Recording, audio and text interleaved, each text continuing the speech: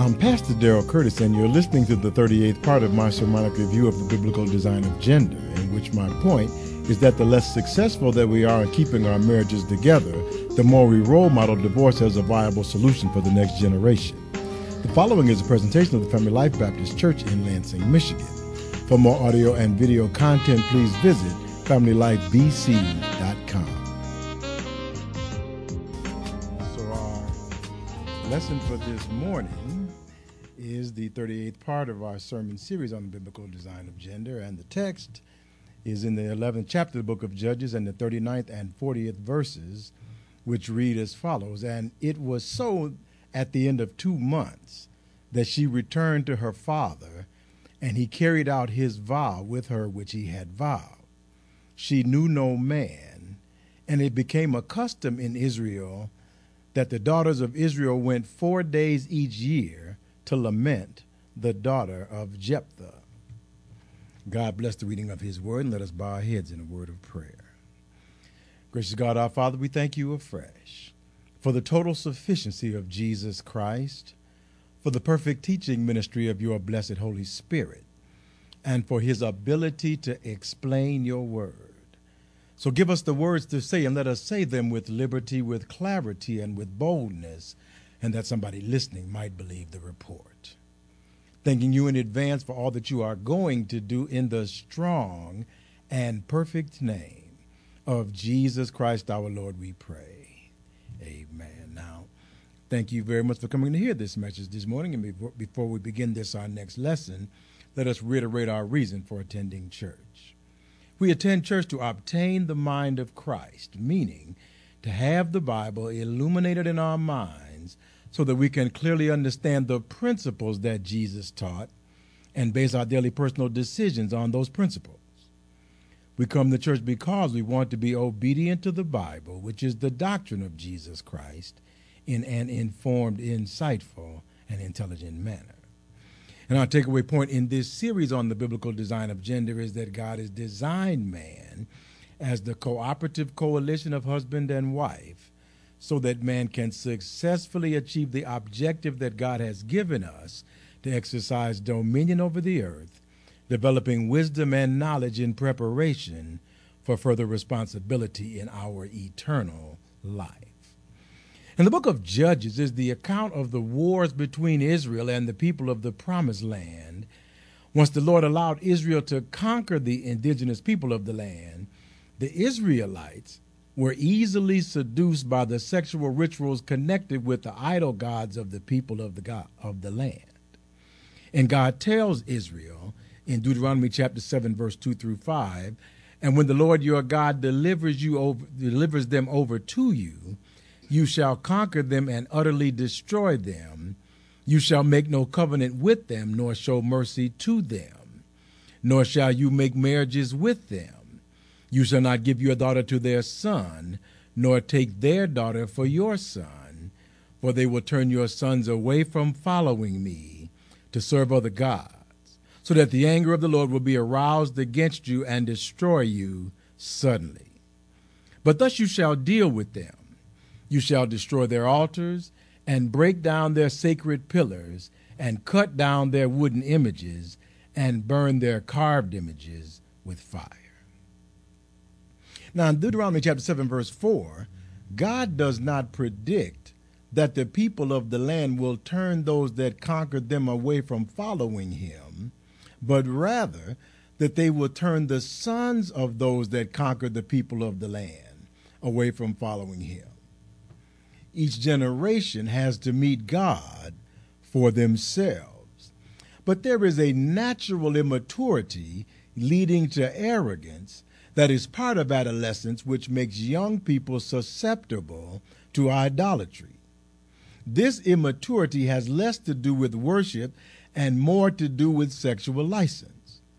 God's laws constrain a young man to marry to find a sexual outlet, while the law of Baal allows young men to participate sexually with ritual prostitutes for an offering to the devil. So make no mistake, God was aware that Satan's temptation would come in a sexual package. And God told Israel to utterly destroy the people in the land that Satan could use, because the seduction of Satan would be too much for adolescents to withstand. Now, God's Old Testament solution to the problem of sexual sin was a physical one, the eradication of those that might tempt. God's New Testament solution is a spiritual one, as 1 Thessalonians chapter 4, verse 3 through 8 says, "For this is the will of God, your sanctification, that you should abstain from sexual immorality, that each of you should know how to possess his own vessel in sanctification and honor, not in passion of lust like the Gentiles who do not know God, that no one should take advantage of and defraud his brother in this matter, because the Lord is the avenger of all such, as we also forewarned you and testified. For God did not call us to uncleanness, but in holiness. Therefore, he who rejects this does not reject man, but God, who has also given us his Holy Spirit."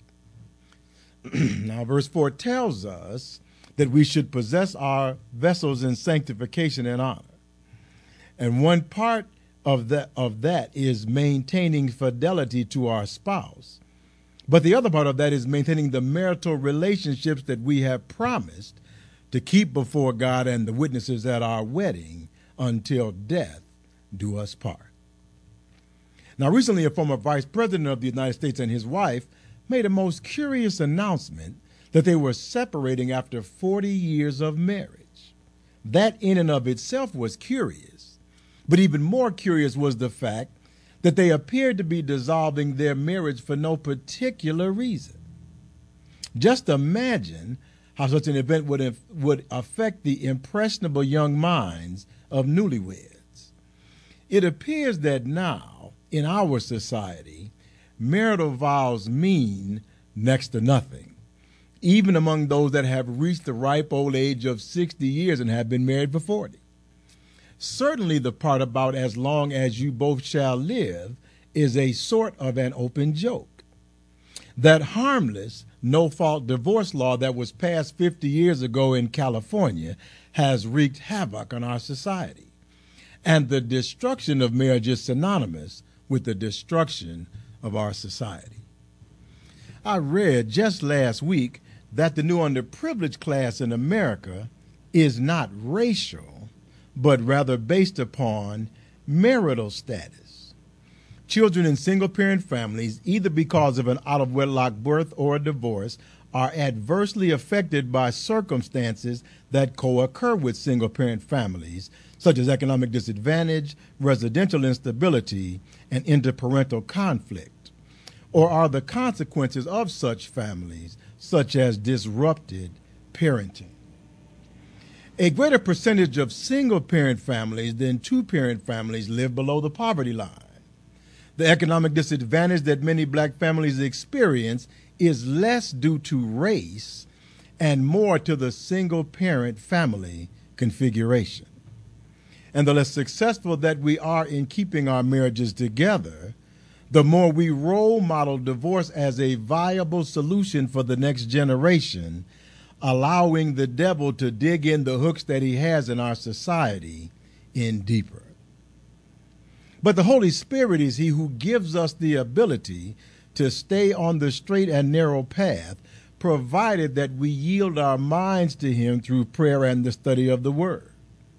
Galatians chapter 5, verse 16 through 26 tells us, "I say then, walk in the Spirit, and you shall not fulfill the lust of the flesh.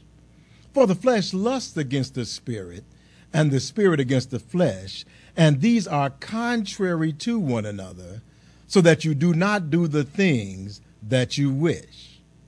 But if you are led by the Spirit, you are not under the law. Now the works of the flesh are evident, which are adultery, fornication, uncleanness, lewdness, idolatry, sorcery, hatred, contentions, jealousies, outbursts of wrath, selfish ambitions, dissension, heresies, envy, murderers, drunkenness, revelries, and the like, of which I tell you beforehand, just as I also told you in time past, that those who practice such things will not inherit the kingdom of God.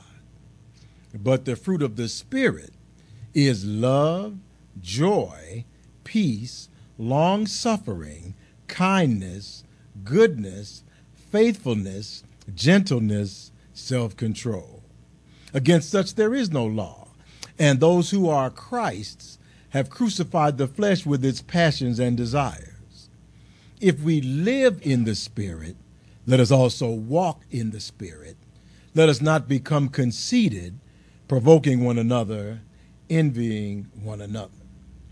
And verse 21 of this passage of Scripture gives us the key.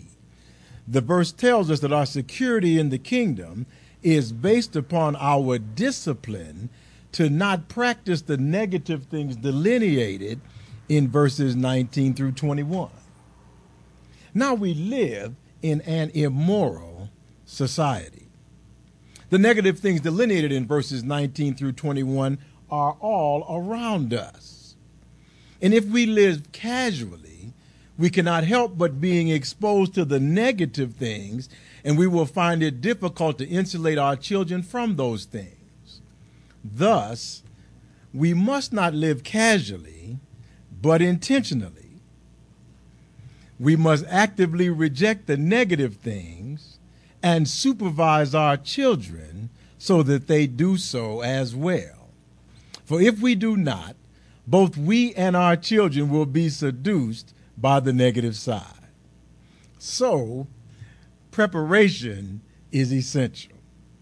Since we are not able to physically eradicate those that would seduce our children, as the Lord commanded Israel to do, it is of utmost importance for our children to develop a relationship with the Lord based upon our role modeling. However, as our last lesson pointed out, even the leaders in Israel did not cultivate a relationship with the Lord. The military general Barak, for instance, needed Deborah to be his intercessor with God. Judges chapter 4, verse 8 records, "And Barak said to Deborah, 'If you will go with me, then I will go. But if you will not go with me, I will not go.'" Now, Barak had the influence in Israel to call up an army, as Judges chapter 4, verse 10 tells us, and Barak called the fighting men of the tribes of Zebulun and Naphtali to Kadesh. He went up with 10,000 men under his command, and Deborah went up with him. But Barak wanted Deborah as his security blanket because Barak really didn't have a relationship with God. Barak's situation was analogous to that of the Jews that practiced exorcism in Acts chapter 19. These Jews decided to augment their abilities by calling on Jesus to cast out demons. And Acts 19:13 through 16 records, "Then some of the itinerant Jewish exorcists took it upon themselves to call the name of the Lord Jesus over those who had evil spirits, saying, 'We exorcise you by the Jesus whom Paul preaches.' And the evil spirit answered and said, 'Jesus I know, and Paul I know, but who are you?' Then the man in whom the evil spirit was leaped on them, overpowered them, and prevailed against them, so that they fled out of that house naked and wounded." Now, Barak did not want to get beaten up like the Jewish exorcists. So Barak determined that it would be better to have Deborah, who actually knew the Lord, with him in the battle, rather than presumptuously calling on the name of the Lord. And although God moved so that the Israelites were ultimately victorious in the battle, Barak, as a leader in Israel, should have had his own relationship with God. But because Barak did not, as the leader of Barak's opposition was not captured in battle and executed by the leader of the Israelite army, as was the norm, but was rather killed in his sleep by Jael, the wife of Heber the Kenite, who shared the credit for the victory with Deborah rather than Barak. Now, God had a plan for the administration of the nation. God calls men to leadership, but he will change his plan if the men whom he calls refuse to do that which he asks. Jesus spoke on this topic in the parable recorded in Matthew chapter 21, verse 33 through 44, which says, "Hear another parable. There was a certain landowner who planted a vineyard and set a hedge around it, dug a wine press in it, and built a tower. And he leased it to vine dressers and went into a far country. Now, when vintage time drew near, he sent his servants to the vine dressers that they might receive its fruit. And the vine dressers took his servants, beat one, killed one, and stoned another. Again, he sent other servants, more than the first, and they did likewise to them. Then last of all, he sent his son to them, saying, They will respect my son. But when the vine dressers saw the son, they said among themselves, This is the heir. Come, let us kill him and seize his inheritance. So they took him and cast him out of the vineyard and killed him. Therefore, when the owner of the vineyard comes, what will he do to those vine dressers? They said to him, He would destroy those wicked men miserably and lease his vineyard to other vine dressers who will render to him the fruit in their seasons. Jesus said to them, Have you never read in the scriptures, the stone which the builders rejected has become the chief cornerstone? This was the Lord's doing, and it is marvelous in our eyes. Therefore I say to you, the kingdom of God will be taken from you and given to a nation bearing the fruits of it. And whoever falls on this stone will be broken, but on whomever it falls, it will ground him to powder. And the lesson is that leaders should have their relationship with God in place so that should the Lord decide to call them to a great work, they will be able to function and will not need to be replaced or have someone stand in for them. When called by God, Isaiah said in Isaiah chapter 6, verse 8, Also I heard the voice of the Lord saying, Whom shall I send and who will go for us? Then I said, Here am I, send me. And when Jesus was called on by God to go to the cross, he prayed in Luke 22 and 42, saying, Father, if it is your will, take this cup away from me. Nevertheless, not my will, but yours be done. Preparation is essential. It is important to develop a relationship with the Lord. But once saved, the Israelites decided not to continue with the worship of God. The next new generation was once again seduced by the sexual license of idolatry. Judges chapter 10, verse 6 and 7 records, Then the children of Israel again did evil in the sight of the Lord, and served the Baals and the Ashtoreths, the gods of Syria, the gods of Sidon, the gods of Moab, the gods of the people of Ammon, and the gods of the Philistines, and they forsook the Lord and did not serve him. So the anger of the Lord was hot against Israel, and he sold them into the hands of the Philistines and into the hands of the people of Ammon. Now it would seem that when the Israelites decided to worship the idol gods of the peoples of the land, that they would be able to peacefully coexist with the peoples whose religion that they decided to accept. I can hardly imagine that if the Taliban decided to convert to Christianity, that we would continue to suspect them of being a Muslim terrorist organization. But although the children of Israel converted to idolatry, the other idol worshippers in the region, the Philistines and the Amorites, still persecuted Israel. Judges chapter 10, verse 8 and 9 records, From that year, the Philistines and the Amorites harassed and oppressed the children of Israel for 18 years. All the children of Israel who were on the other side of the Jordan in the land of the Amorites in Gilead. Moreover, the people of Ammon crossed over the Jordan to fight against Judah also, against Benjamin, and against the house of Ephraim, so that Israel was severely distressed. And the warfare took the form of the destruction of the Israelites' crops. There was a famine in Israel, not because of a lack of rain or crop production, but because the Ammonites would come into Israel, harvest that which they wanted, and destroy the rest. And nothing gets the attention of a nation like a lack of food. even during the recession and economic downturn that we are currently suffering, grocery stores are still full of customers and restaurants are still doing business. But the famine in Israel caused the Israelites to call on God. God, however, was not receptive, as Judges chapter 10, verse 10 through 14 records. And the children of Israel cried out to the Lord, saying, we have sinned against you, because we have forsaken our God and served the Baals. So the Lord said to the children of Israel, did I not deliver you from the Egyptians and from the Amorites and from the people of Ammon and from the Philistines? Also the Sidonians and the Amalekites and the Mennonites oppressed you, and you cried out to me, and I delivered you from their hand. Yet you have forsaken me and served other gods. Therefore, I will deliver you no more. Go and cry out to the gods which you have chosen. Let them deliver you in your time of distress. And it appears that although Israel is God's chosen, God will only put up with so much from Israel.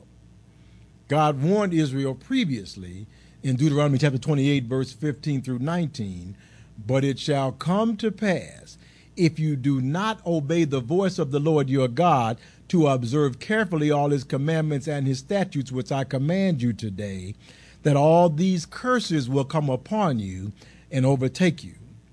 Cursed you shall be in the city, and cursed you shall be in the country.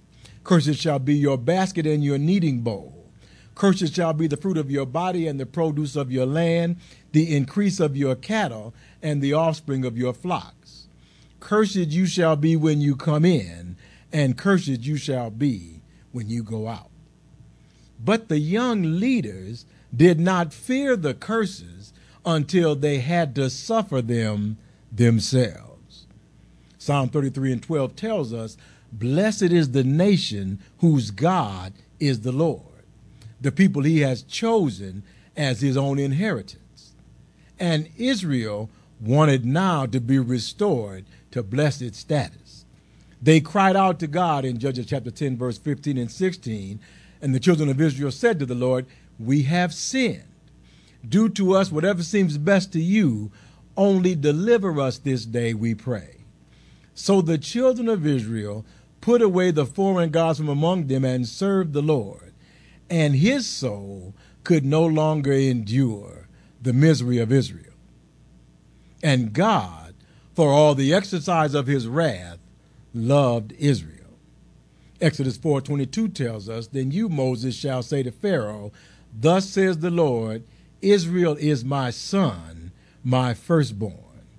And the prophet Jeremiah tells Israel in Jeremiah 31, verse 3, the Lord has appeared to me of old, saying, yes, I have loved you with an everlasting love. Therefore, with loving kindness I have drawn you.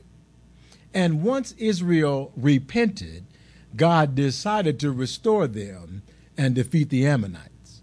And God had a man in place, as Judges chapter 11, verse 1 tells us. Now Jephthah the Gileadite was a mighty man of valor, but he was the son of a harlot, and Gilead begot Jephthah. Deuteronomy 23:2 tells us, one of illegitimate birth shall not enter the assembly of the Lord. Even to the 10th generation, none of his descendants shall enter the assembly of the Lord. And Jephthah's half-brothers acted on the scripture in Deuteronomy. As Judges chapter 11, verse 2 and 3 tells us, Gilead's wife bore sons, and when his wife's sons grew up, they drove Jephthah out and said to him, you shall have no inheritance in our father's house, for you are the son of another woman. Then Jephthah fled from his brothers and dwelt in the land of Tob, and worthless men banded together with Jephthah and went out raiding with him. But although Jephthah was illegitimate, God chose to once again violate the statutes that define ceremonial cleanness to use someone outside of their ceremonial position.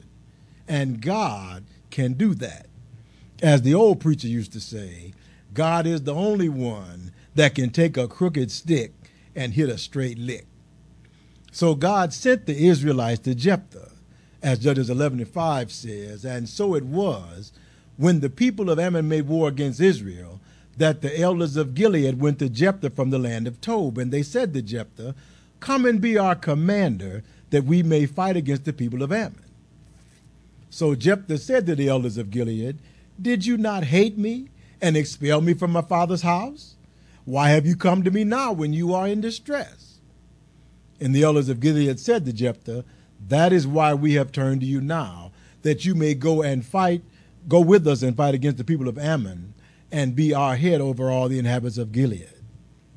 So Jephthah said to the elders of Gilead, "If you take me back to fight against the people of Ammon, and the Lord delivers them to me, shall I be your head?" And the elders of Gilead said to Jephthah, "The Lord will be a witness between us if we do not do according to your words." Then Jephthah went with the elders of Gilead, and the people made him head and commander over them. And Jephthah spoke all his words before the Lord in Mizpah. Now, before beginning this war, Jephthah tried to reason with the king of Ammon. Jephthah asked the king to consider that Israel did not attack Ammon as they progressed into the promised land, but rather detoured around Ammon. So Ammon really had no reason to attack Israel. But the king of Ammon, having the military upper hand, saw no reason to credit Jephthah's history lesson. And just as the Holy Spirit is he who keeps us on the straight and narrow, provided we yield our minds to him through prayer and the study of the word, the Holy Spirit operated in the life of Jephthah. Judges 11:29 and 31 tells us, "Then the Spirit of the Lord came upon Jephthah, and he passed through Gilead and Manasseh, and passed through Mizpah of Gilead, and from Mizpah of Gilead he advanced toward the people of Ammon. And Jephthah made a vow to the Lord and said, 'If you will indeed deliver the people of Ammon into my hands, then it will be that whatever come out of the doors of my house to meet me, when I return in peace from the people of Ammon, shall surely be the Lord's, and I will offer it up as a burnt offering.'" Now, I mentioned the marriage vow that specifies that marriage is until death do us part. And God admonishes us about vows in Ecclesiastes chapter 5, verse 2 and verses 4 through 7. And he says, "Do not be rash with your mouth, and let not your heart utter anything hastily before God. For God is in heaven, and you are on earth. Therefore, let your words be few. When you make a vow to God, do not delay to pay it, for he has no pleasure in fools. Pay what you have vowed. Better not to vow than to vow and not pay.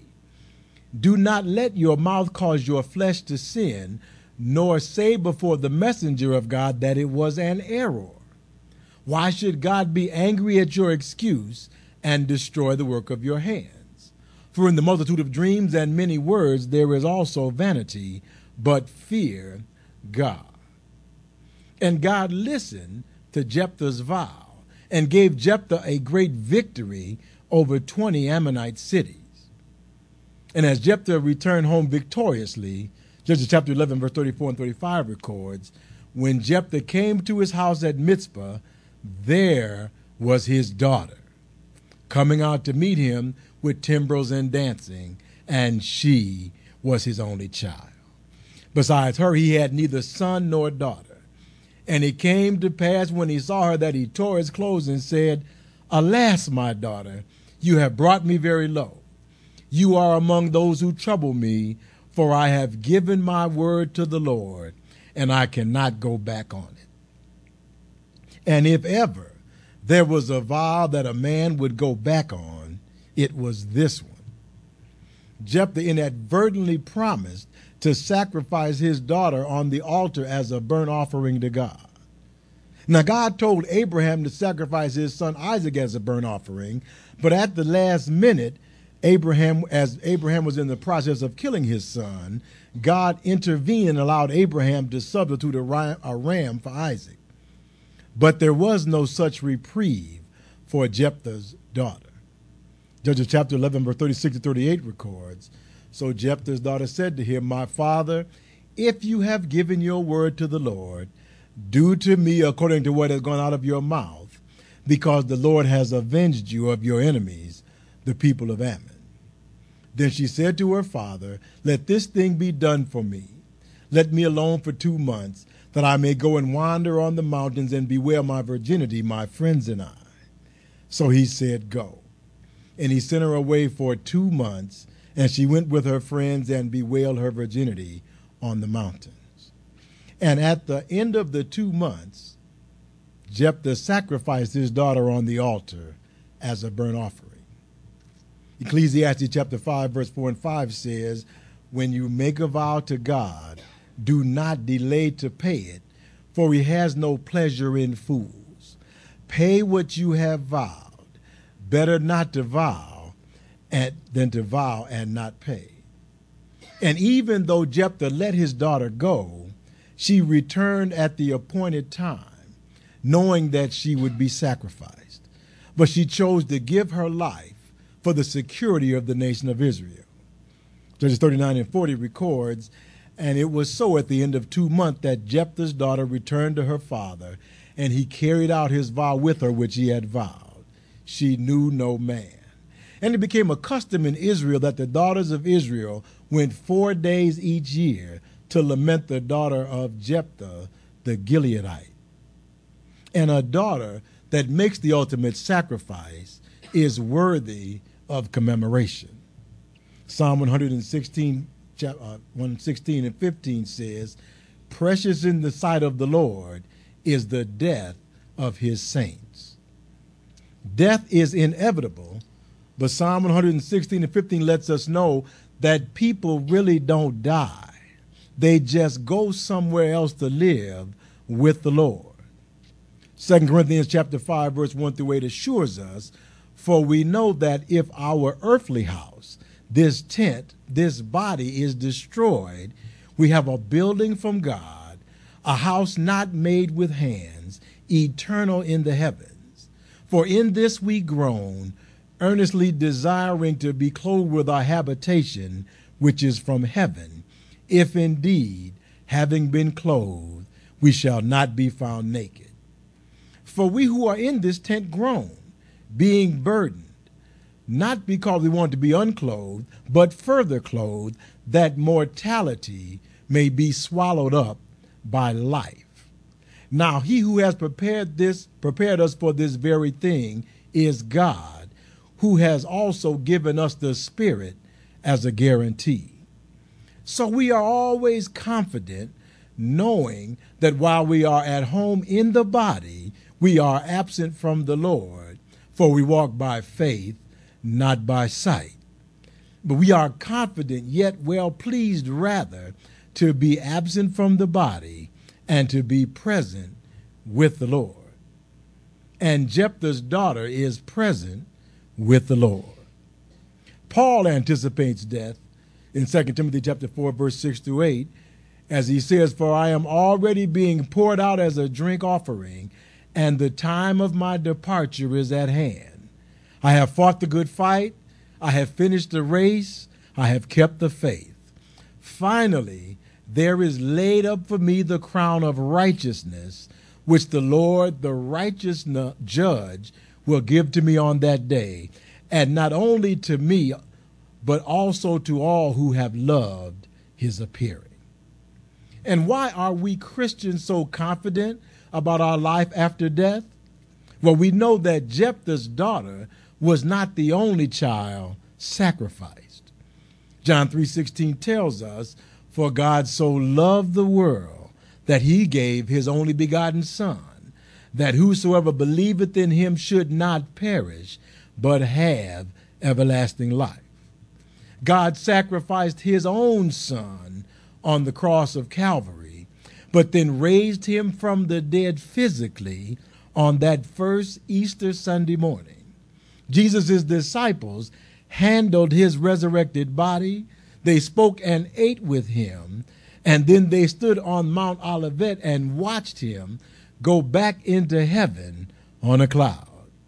John wrote in John chapter 20, verse 30 and 31, and truly Jesus did many other signs in the presence of his disciples, which are not written in this book, but these are written that you may believe that Jesus is the Christ, the Son of God, and that believing you may have life in his name. The historical testimony of the apostles, including John, is the empirical evidence that we need to recognize that there is life after death. And to be absent from the body is to be present with the Lord. And the apostles all gave their lives, even as did Jephthah's daughter, that the gospel might be preached. And there were an estimated over 1.5 million Christians that gave their lives for the testimony of Jesus Christ in the first 3 centuries that the church was in existence. And as Revelations 12 and 11 tells us, and they overcame Satan by the blood of the Lamb and by the word of their testimony, and they did not love their lives to the death. Ecclesiastes 5, chapter 4 and 5 tells us, when you make a vow to God, do not delay to pay it, for he has no pleasure in fools. Pay what you have vowed. Better not to vow than to vow and not pay. And we have passed the point in the church age in the United States of America in which our lives are in danger because of our participation in the preaching of the gospel.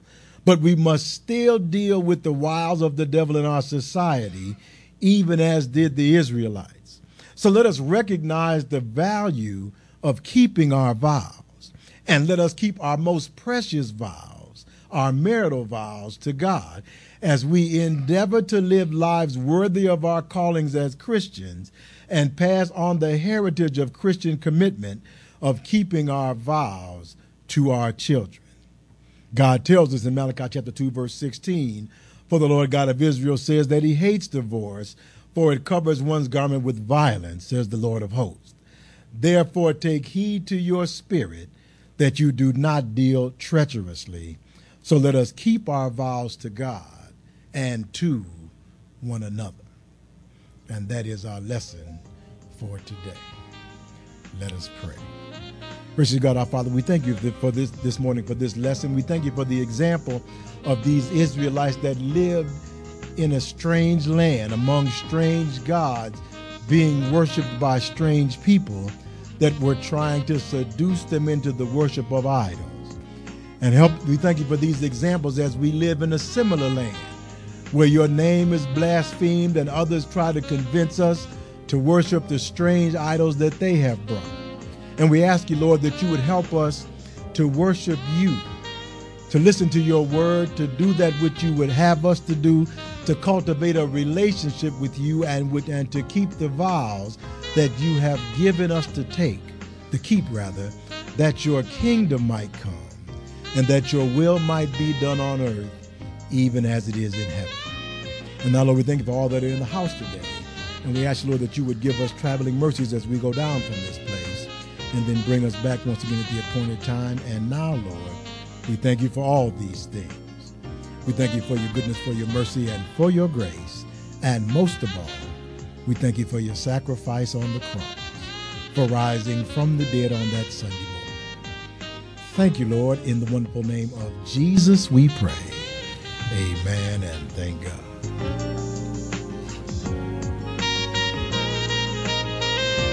Thank you for listening. We hope you were blessed by this presentation. For more audio and video content, please visit FamilyLifeBC.com.